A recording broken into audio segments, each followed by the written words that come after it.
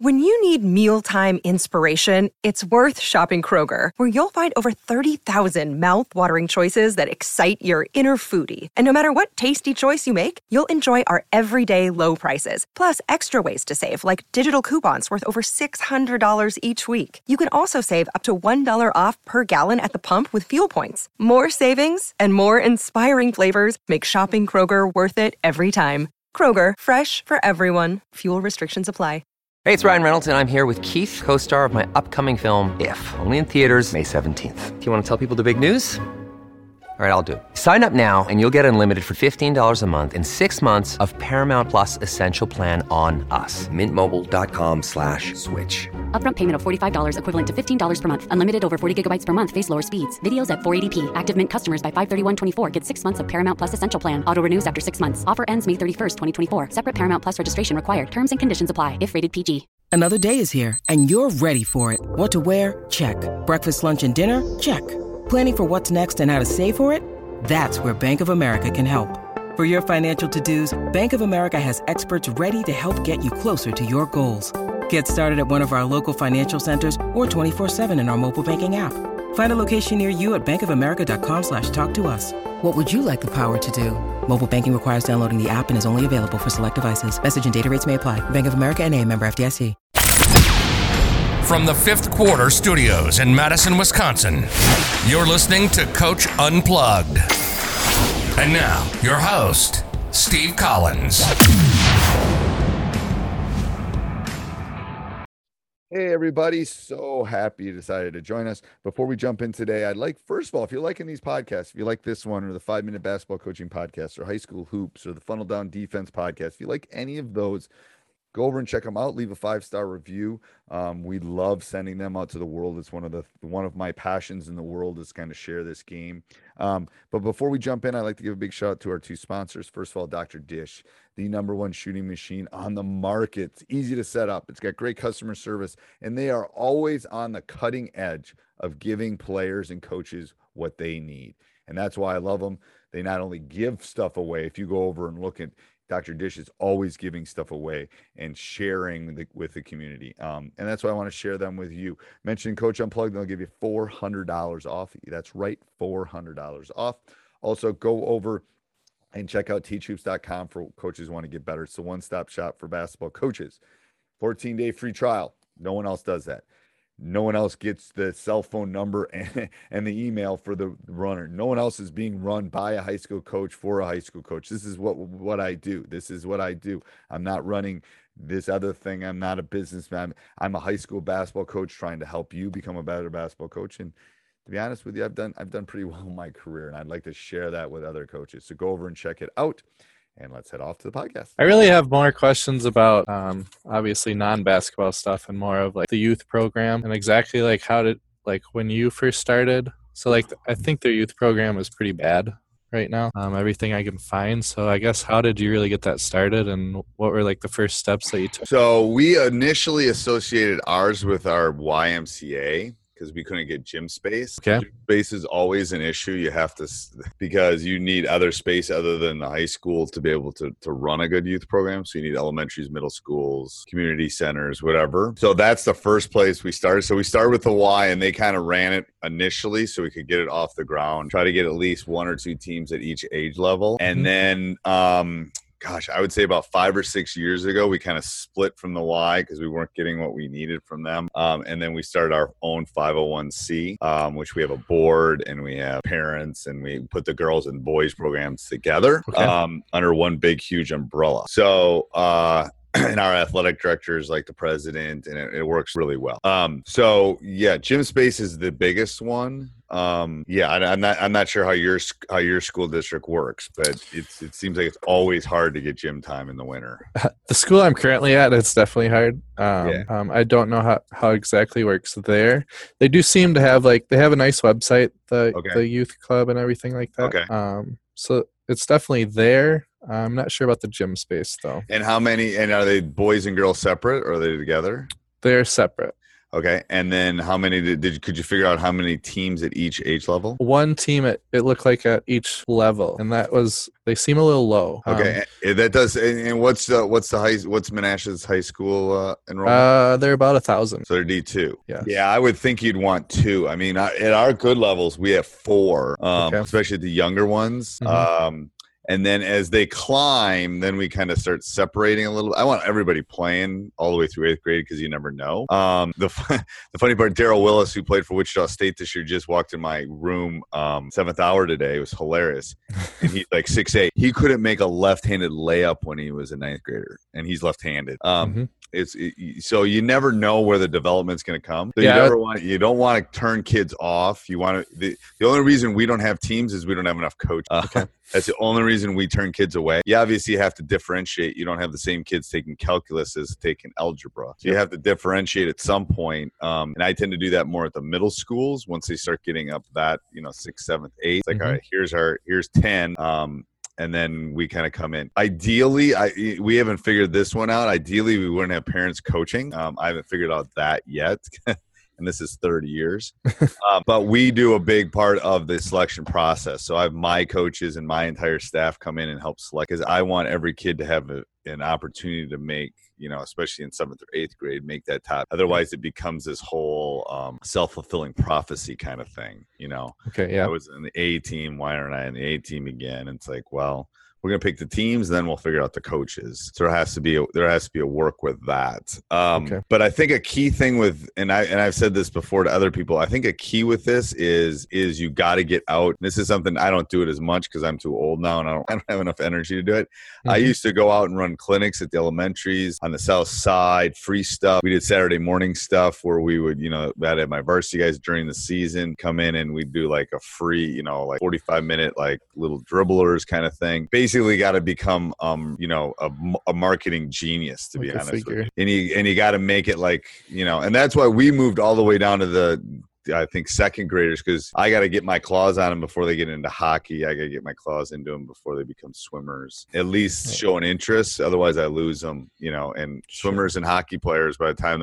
they know they're swimmers and hockey players by 5th grade. Sure. Yep. So I really want to go down and get them. So that is a huge thing that's a huge community thing. That's a huge, it's a good PR thing. Parents are seeing you out at the games, all that stuff. And I don't know if I've told you this before, but it's like it's a 5 to 7 year plan to turn most things around. My initial first run was a little less than that, but I got an NBA kid coming through. Yeah, that always helps. That helps a little bit. Did you have were your numbers low when you started, like at the youth? When the person who I took the job from, who was the head coach for 2 years, it took him about 2 years to get to numbers where they were steady and grow. And then after that, after word got out, we had earlier tryouts in the fall to get kids involved. Then it's been kind of a steady, and then it's kind of it kind of ebbs and flows, whether it's straight across or up and down. Yep. But it's been pretty consistent. You're never gonna.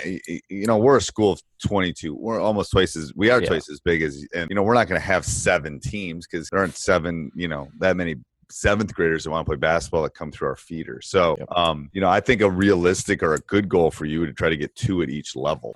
10 kids. And another thing about youth teams is I like to keep them. I don't like more than 10 on any youth team ever. And it's hard sometimes with practices for the coach, and they got to think outside the box. I don't want 12 or 14 on a team because half of them are sitting. I want them playing. Yeah, that makes sense. Yeah, because they're actually in some of Nash's in New London's conference. Right. Where I'm at now, and they explain who's in that conference, because I taught in Wausau for a while. So they used to be with Appleton. Correct. Okay. Yeah. But now it's New London, Menasha, Xavier, Seymour, West Appear. That's a bear of a conference. Yeah, it's pretty. Murphy's got to be done. I think he's got 2 years left until his son's done. I think so too. Yes. Shawano is in it, and then Green Bay East and Green Bay West. And where do the other 2 Green Bays go then? I don't. They're with the other Green Bay schools, but yeah, they have Green Bay West and East come down by us. And are they smaller? Is that why? Green Bay East is D1. Green Bay West is D2. Because then Preble, and then that's interesting. Yeah. Okay. Yeah, because when I was coaching, it was Menasha was in the valley because I went to Lawrence, so I knew. Okay, yep. I think that's just as tough a conference. Yeah, it is pretty tough. Yeah, but, I think that answers. Oh, what I was gonna say is because even like right now they have at the JV, they only had one JV team this year, and no freshmen. No freshmen. Or they ended up combining them. Partially it was due to grades. Okay. So they kicked some guys off, but they really didn't have numbers. They only had 10 on their JV team. Okay. So I think I would say you got to treat this almost like you're a football coach. You need numbers initially. Yep.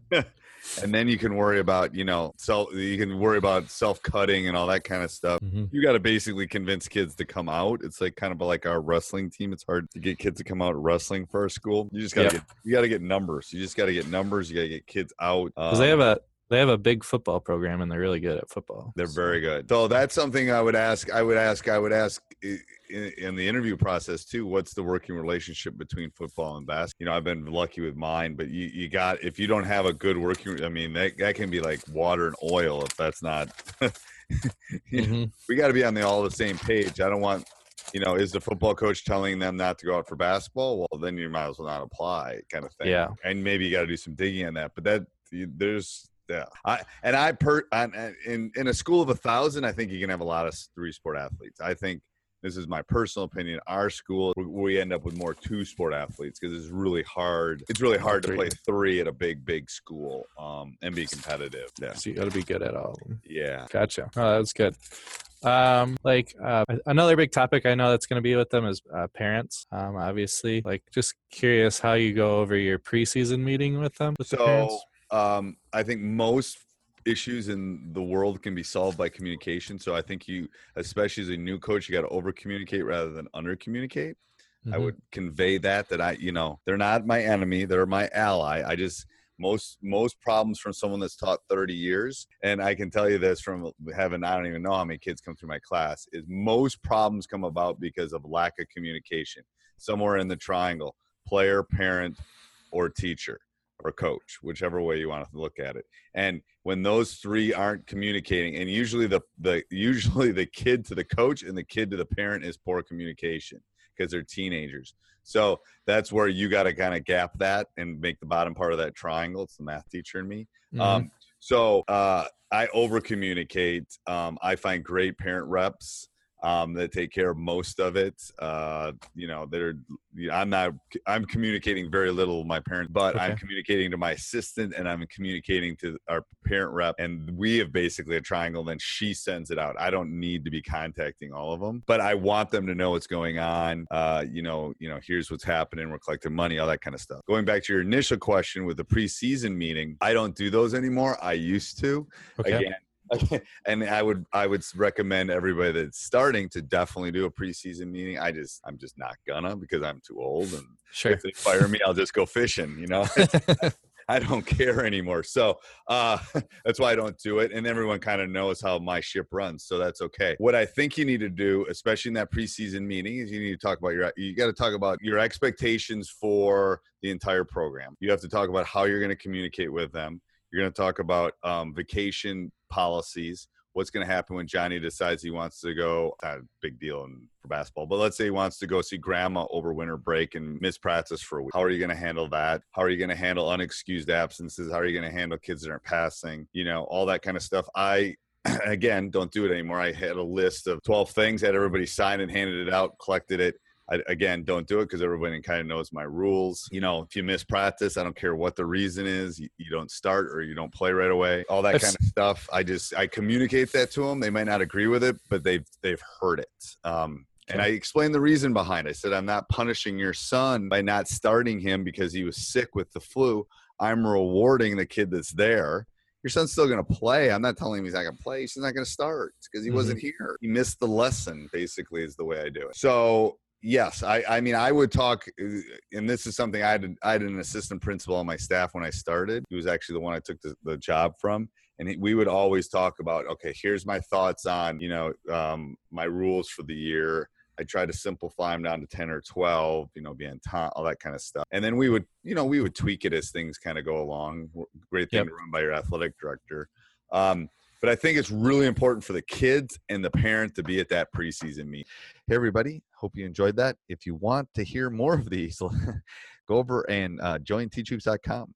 14-day free trial allows us to do this, and then subscribe, like, jump up and down, do whatever you got to do.